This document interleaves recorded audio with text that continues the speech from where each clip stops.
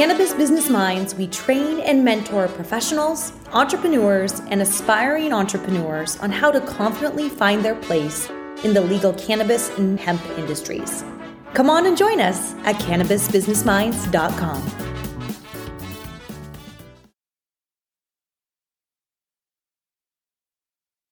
So let's get into content, because content now in today's age is just as important as your website, if not more important, because a lot of that content is used to get people to your website. So content is queen. We got to agree. Good content is what everybody's talking about. You know, the amount of podcasts have gone up tremendously year over year. The amount of social media and the value that's being created on social media and on YouTube, like it's just people digest content so quickly. And so when you're creating content and you're a solopreneur, it often feels so overwhelming of just feeling like you can never catch up, because you might be comparing yourself with these big corporations, right? And so when you think about your content strategy, it's really important to think about how content you can systematize and automate, but how your content is really going to like funnel in and kind of sift in with your IDA funnel, right? So there's specific types of content that you're going to be creating for specific desired outcomes. And so before you feel too daunting, just realize that, you need to deliver the right content to the right people at the right time to ensure that your content is generating and nurturing the lead. That's how I see it. Right? You can have a great business without having to do 4 posts on social media on Instagram every day. You can, right? And so when we go back to like thinking about marketing and thinking about all the different marketing techniques that are out there, and then thinking about social and thinking about all the things that have to happen with social, like that's where it gets overwhelming. But if you can go back to that one thing, like I'm creating content to help my user go through their journey, and I'm going to distribute my content on social media. That paradigm shift was really important for me, right? Because there's a lot of ways for them to find out about you. And so you want to be smart with your content.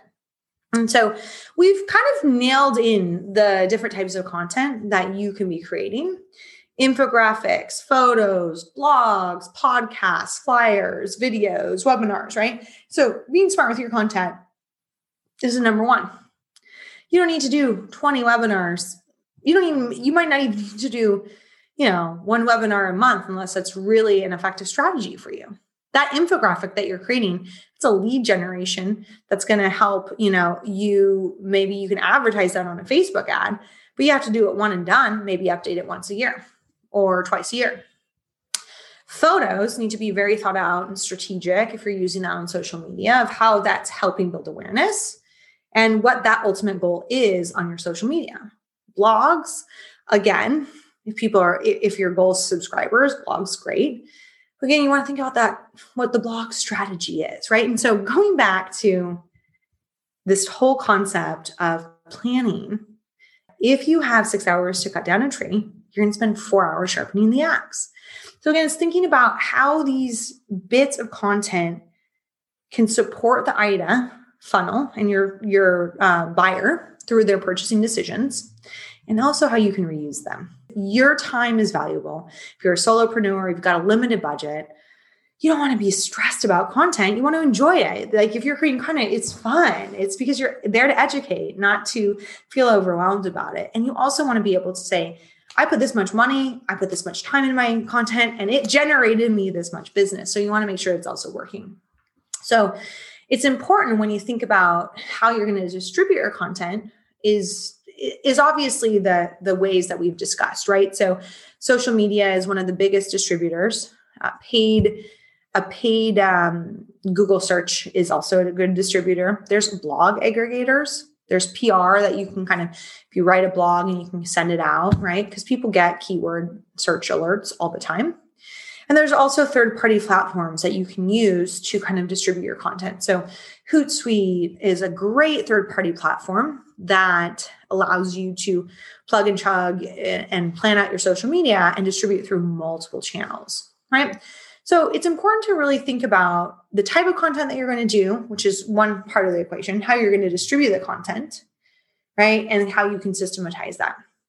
And so when you think about your success metrics for content, it's important to really hone in on these ones, right? Because you can go on a spiral of like, if you didn't set your goal, like, okay, I want, engaging, I want people to like this many posts, or I'm trying to get this many likes, or I'm trying to get this many people to look at this. Like, it's going to get overwhelming. So when you think about success metrics of content engagement is number one.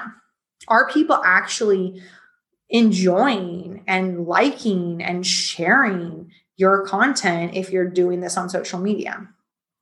That's number one.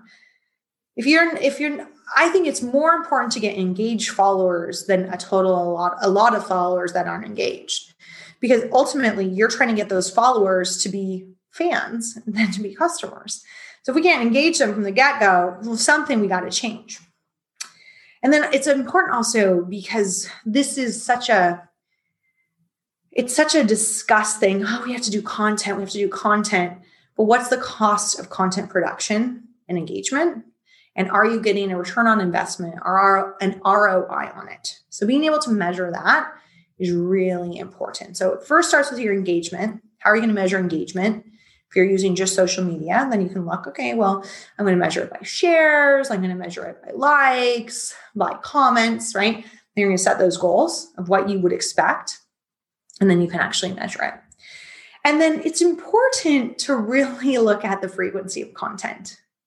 Because it's true, on social media with these algorithms, you have to show up constantly, or you can schedule that constantly, but you have to show up constantly. So it's important for you as you build out your daily routines, your monthly routines, your weekly routines, you start automating if you work with assistants, whatever, that you really are looking at the frequency of content, how much content you have to produce, right? And how frequently it has to get distributed. And do you have the time and do you have the budget? Because remember, your time is quite valuable as a business owner to actually do it all. So what I would have to say when you think about content being queen is that it absolutely is, but where social media and where there's been a lot of thought leaders that have failed us is that it looks so easy, but it takes time and it takes commitment.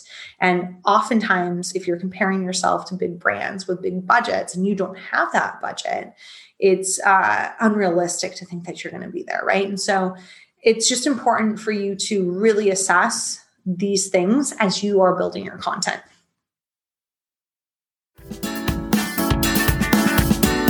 Thanks so much for listening to this week's show. Please subscribe wherever you get your podcasts. And if you enjoyed this, leave us a 5-star review.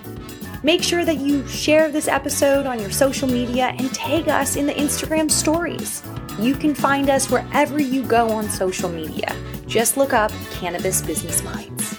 Have an idea for the show or something that you want to talk about? Shoot us an email at podcast@cannabisbusinessminds.com.